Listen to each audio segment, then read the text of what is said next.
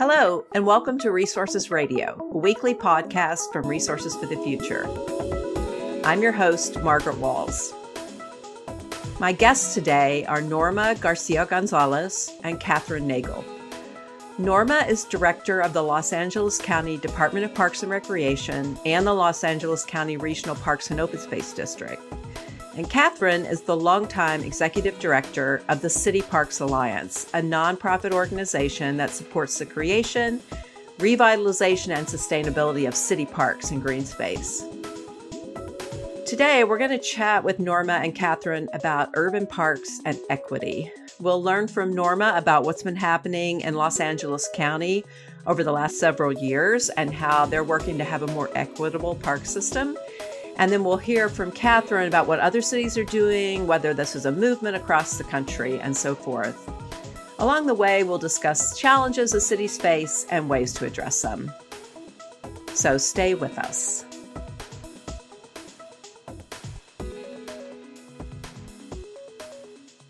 Hello, Catherine and Norma. Welcome to Resources Radio. Thanks so much to both of you for coming on the show.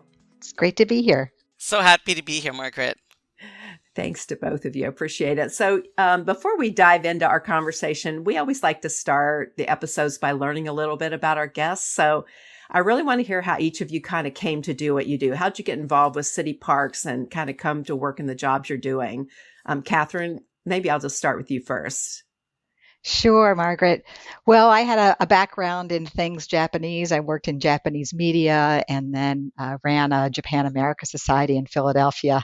And at that job, we started a cherry tree planting project across the city. And it was really inspiring to me to see how these trees truly brought community together across cultures. And then how this whole project in Philadelphia's park system was able to connect people to each other. And so as a result of that, I went back to school and studied landscape architecture and then found my way to City Parks Alliance as an advocate. Yeah. Oh, that's great. That's so interesting. Norma, how about you? How did you come to do what you're doing? Well, at the age of 16, I was part of a summer youth employment program for at-risk youth in the summer, and I was placed in an urban park in my local community. And that was my first employment opportunity, and I fell in love with being outdoors, the programming, the people that I connected to. And for several years, even after the program ended, I became an employee, put myself through college. And while I took a different path after college, my love for parks and public service really began when I was 16 at that summer park employment program.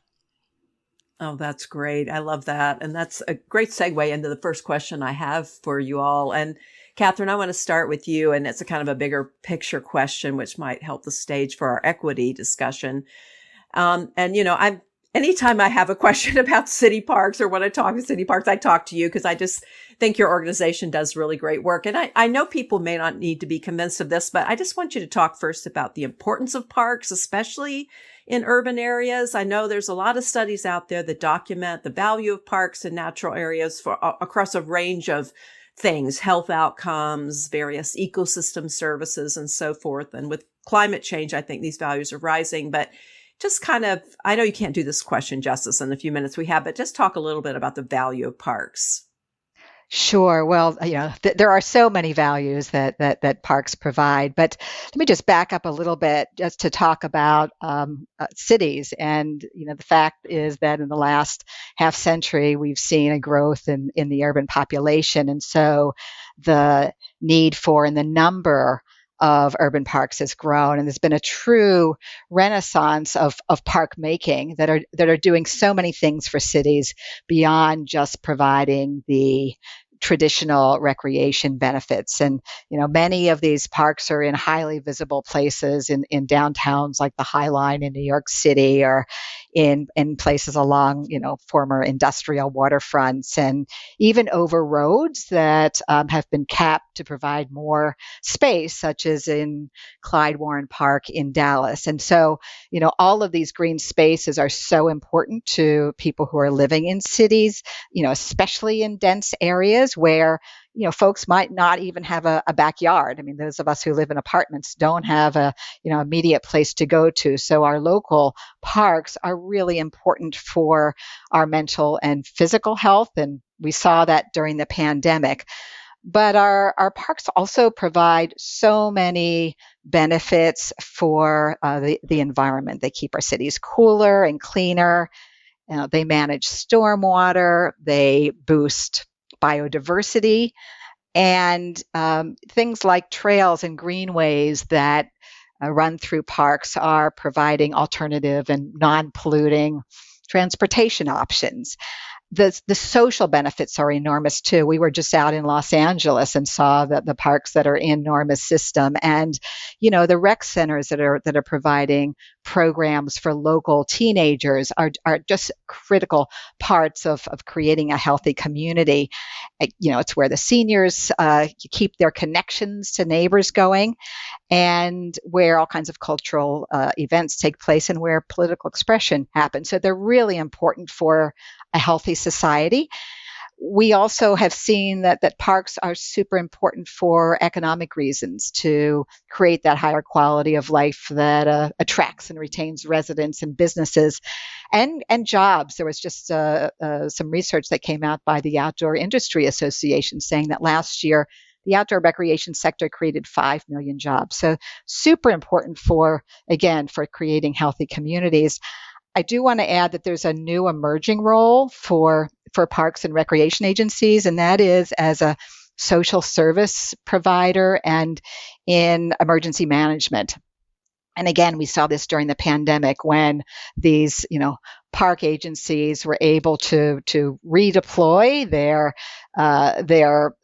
space, their buildings, and their flexible staff to meet the crises at hand. So they're very important for building a healthy and resilient city. Yeah, those are a lot of good points there. Well, let's turn to Los Angeles County. So, Norma, I looked up a few facts, and Los Angeles County is 4,000 square miles. So one of the largest counties in the United States. And just for comparison for our listeners, the entire state of Connecticut is only 5,000 square miles. And LA County is the largest county in terms of population with 10 million people. So you have a very big job. Can start by telling us just a little bit about the park system in the county. And I'm an economist. I want to know a little bit about your budget and finances. Where do you get your funding from for the park system? Can you just talk in general about the system? Thank you, Margaret. The Los Angeles County Parks and Recreation Park System is a very dynamic system. I want to mention that in Los Angeles County, there are 88 cities within the county. And so the LA County Park System really plays 3 roles. The first role is we are the regional park system for the 10 million residents that encompasses all 88 cities and unincorporated areas. So we provide the park infrastructure, the large regional parks, the trail system, the recreational lakes, the nature system, nature centers, natural areas. We have 14 wildlife sanctuaries. That's very important, as really critters and animals are at the point of extinction. We acquire land to make sure that our biodiversity and animal life have areas where they can be protected and thrive. We also manage the gardens and arboretums. We have 4 botanical gardens, which are well known throughout the country, as well as performing arts venues like the Hollywood Bowl and the Ford Theater. We manage about 70,000 acres of parkland, and so it's a very vast.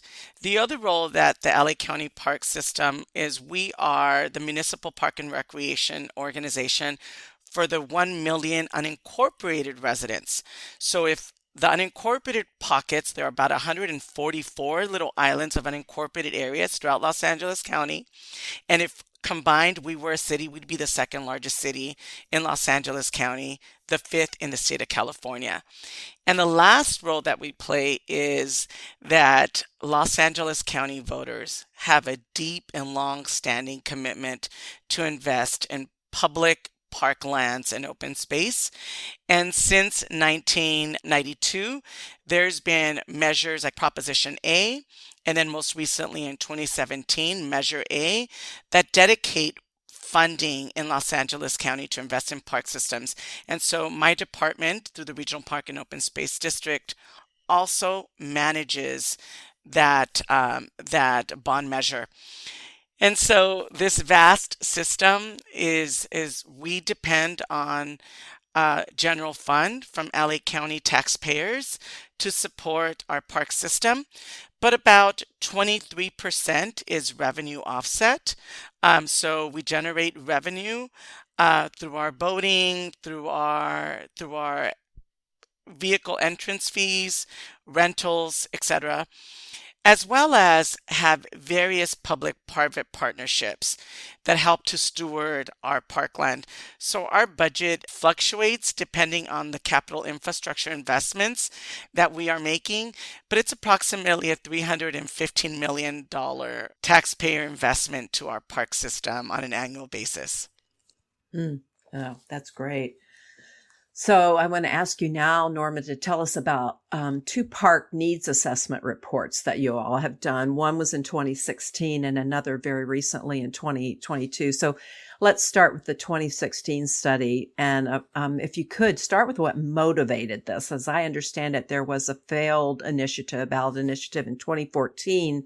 And maybe you could start with that background. What was it and how did that failure kind of lead you to do this needs assessment? Absolutely. And I mentioned a while ago that there was a Proposition A, which was dedicated funding to parks and open space in Los Angeles County, that was approved by the voters in 1992. And then there was another, and then in 1996. The Proposition A expired in 2014. And so there was a need to go back to the voters and request for the same type of investment in park and open space. And so there, in 2014, there was a coalition that went out to the voters in Los Angeles County with Proposition P, and it failed. The LA Times, significant organizations like the Sierra Club. While there was some proponents of Proposition P, there were also some opponents of Proposition P. And the opposition and the failure of Proposition P was really centered in, one, equity, and two, engaging the community deeper. And I believe that the failure of Proposition P was the rise of a park equity movement in Los Angeles County that really influenced park equity movement in the state of California and throughout the nation. Yeah. So then you launched this needs assessment. So tell us about that. I think a couple of things. I know you did a lot of data gathering and you did a lot of community engagement. So I'd just love to hear more about both of those pieces and what the focus was here. So after the failure of Proposition P, this was really where we retooled. I mentioned the park equity movement, but we really retooled how we were going to center park equity and community. And we invested a significant amount of time and money in engaging community-based organizations to lead, I think, the largest community engagement process that the county had ever engaged in any other sphere topic. We really set the tone for community engagement. We decided at that point that we needed ambassadors that were trusted ambassadors in community to really engage all sectors in what were the needs of LA County, and LA County being 88 cities, 144 unincorporated areas.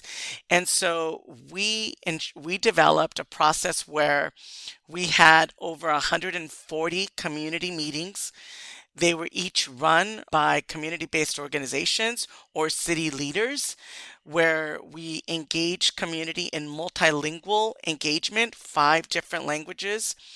For the first time, we actually paid for babysitting, paid for translation services, paid for food, paid for transportation, um, paid for, really invested to ensure that all barriers that prevent people from engaging in an authentic community process, we try to eliminate as much of those barriers. And we resoundingly heard how critical parks were, the need to create more parks, especially in communities of color, urban areas, as well as the critical importance of taking care of park infrastructure.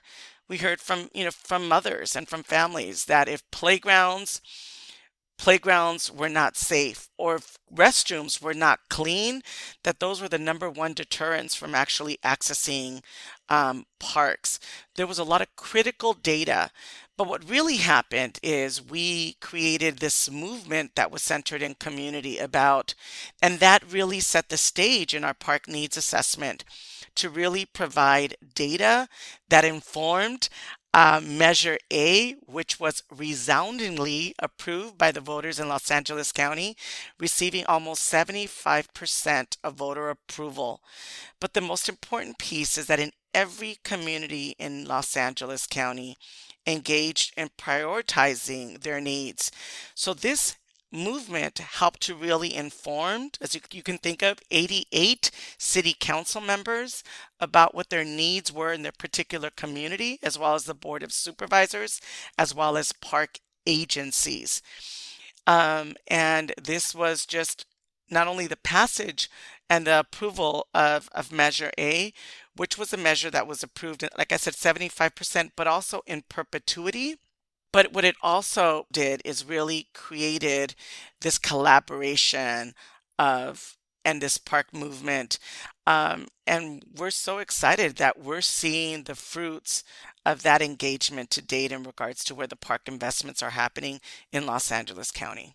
Yes, that initiative Measure A, I was just so struck by how I think people across the county, including in the wealthier parts of the county, voted to have a significant portion of the funding go to communities that were more in need and more park poor.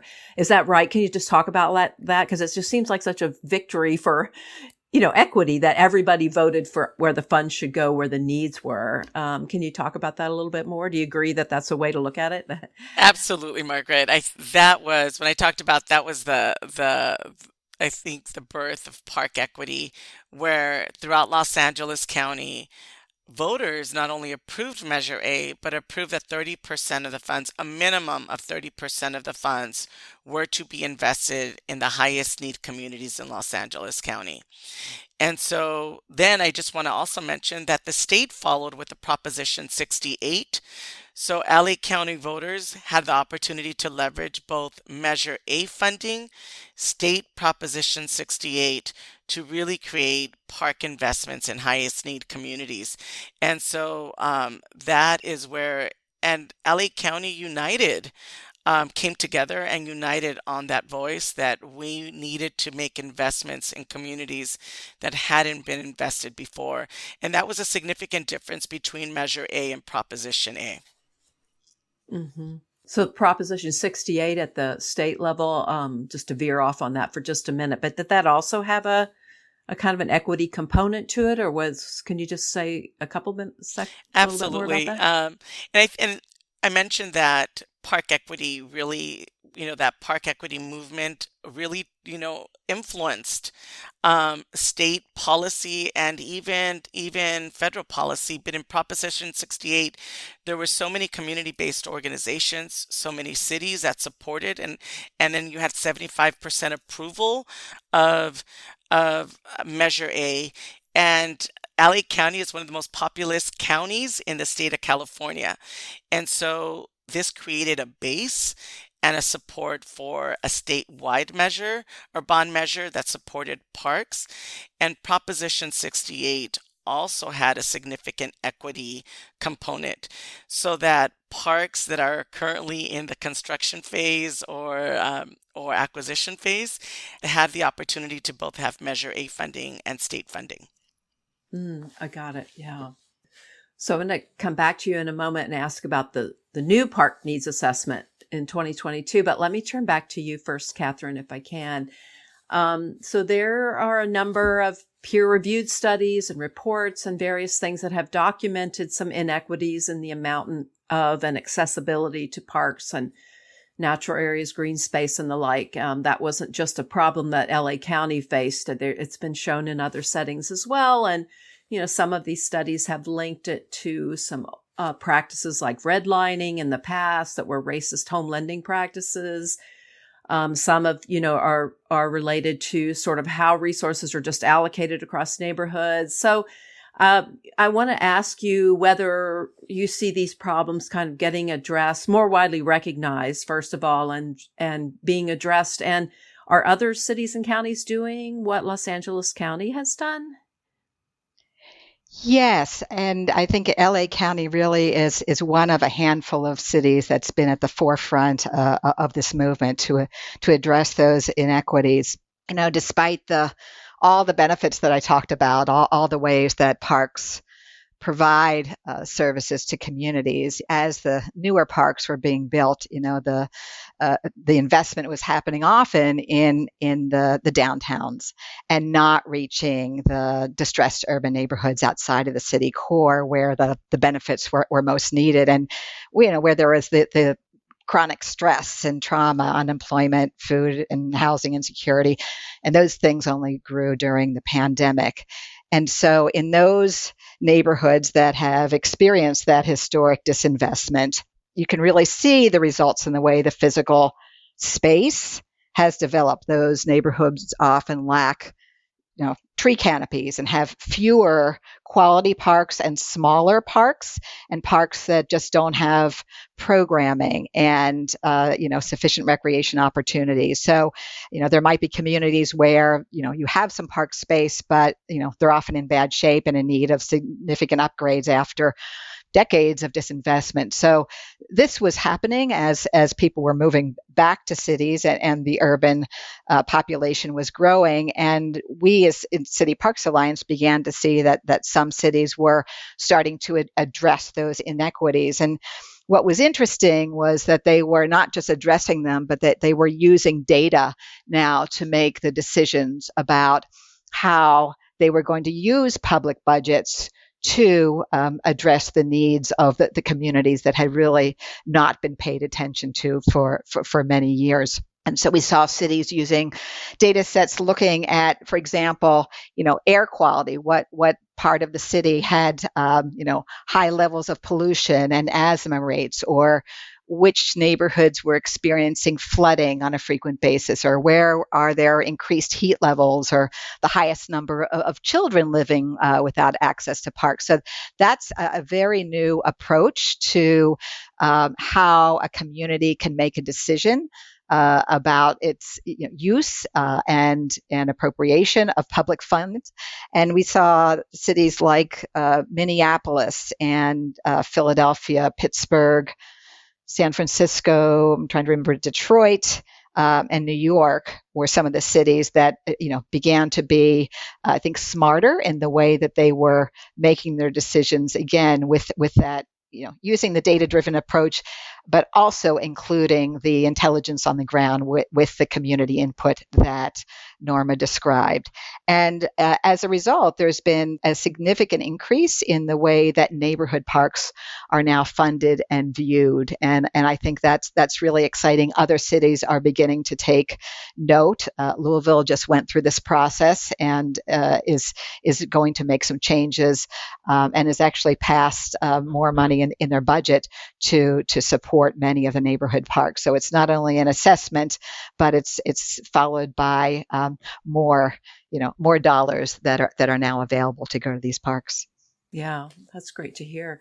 Do you see other cities, especially smaller ones, Catherine, doing these kinds of park needs assessments that Norma described? I mean, it's kind of a big undertaking. You mentioned that they are gathering data. Is this Is it difficult for smaller cities with fewer resources to pull that off? Well, I just mentioned Louisville, and that's a really interesting city because they historically have not funded their public parks, and they've got a wonderful system of Olmsted parks and have great civic investment from the nonprofit side and from private foundations, but the public budget has not been adequate, and as a result, so many of the neighborhood parks really have fallen into disrepair. But through a local advocacy group now, they've done this assessment, and as I mentioned, have been able to pass legislation to increase their public budget that will go to these neighborhood parks. Philadelphia, while not a small city, but a smaller large city, has done something interesting. They actually passed a beverage tax that was then supplemented by philanthropy, and that has created a pool of hundreds of millions of dollars of investment that's gone into rebuilding parks and recreation centers throughout the city. So every city that has approached this has done the funding in a different way, but I think the smaller cities, Pittsburgh did this as well, can take on the task. Yeah, that's good to hear. So Norma, let me turn back about the 2022 study, which you all call Park Needs Assessment Plus. You did some additional analysis building on that earlier study, and you found some demographic changes across the county, I think. And so what did you find in the new assessment that you all did?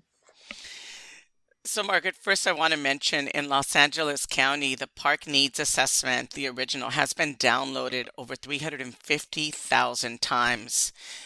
The data has been widely made available to community-based organizations, to to our academic institutions, to city governments. And this data set has allowed everyone to speak with one voice and have one data set. So it has been extremely valuable. And we're seeing the deep impact in small communities and cities and how they're using the data. But in 2022, we needed to go further. We specifically focused and invested once again in significant data. And we went deeper in regards to did a composite population of vulnerability. So we looked at social barriers, which entail, number of young children, elderly, non-English speakers, single parent households, poverty, unemployment, to understand deeper the demographics in communities. We looked at transportation barriers, active lines of transportation, bus lines, public transportation to access not only county park infrastructure, but state, national, and local that were all in Los Angeles County, and looked at the vulnerabilities and the barriers to accessing public space in communities. We also looked at health vulnerabilities.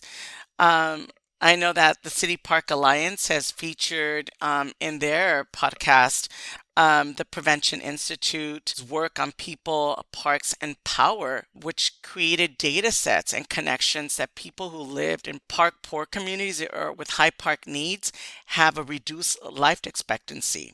So we looked at health vulnerabilities that were about life expectancy, high pollution rates, as well as environmental vulnerabilities, limited park space, tree canopy, high percentage of impervious surface, high excessive heat days.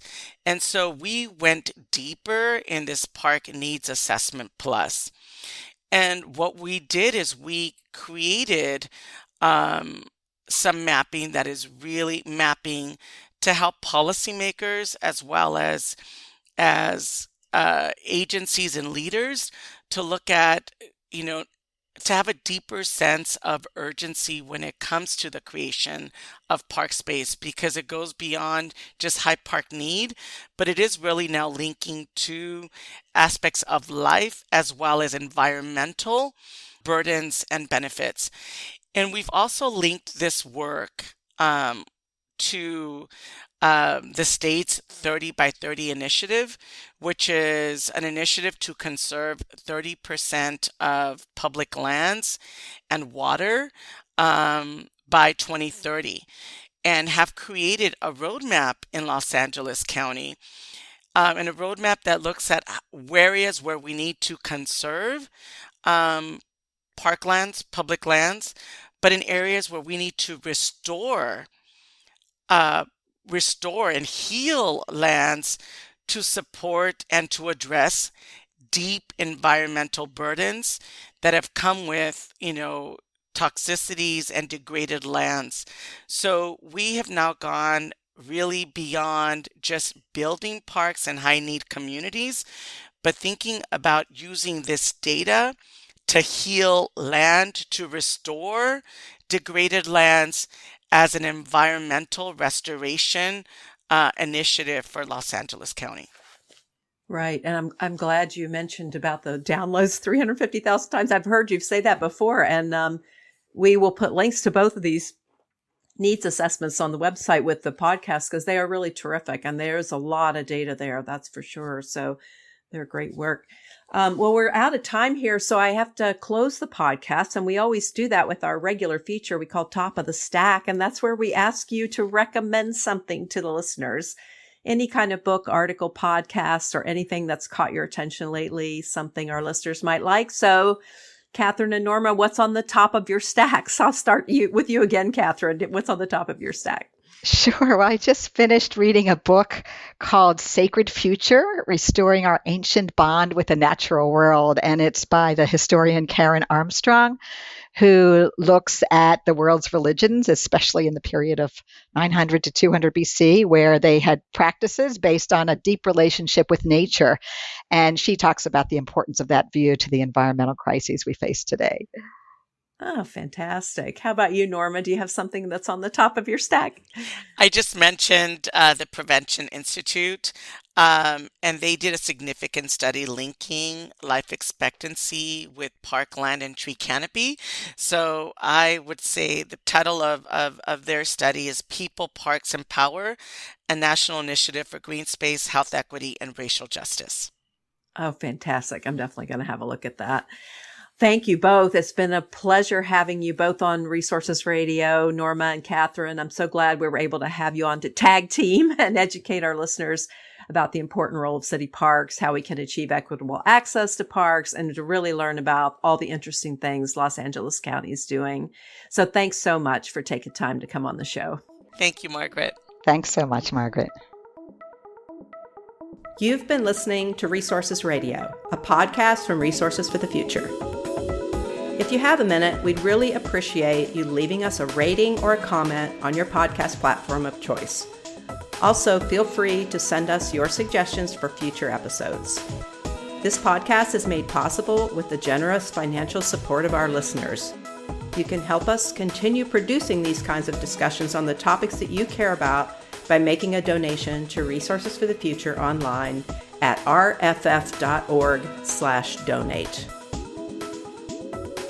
RFF is an independent, nonprofit research institution in Washington, D.C.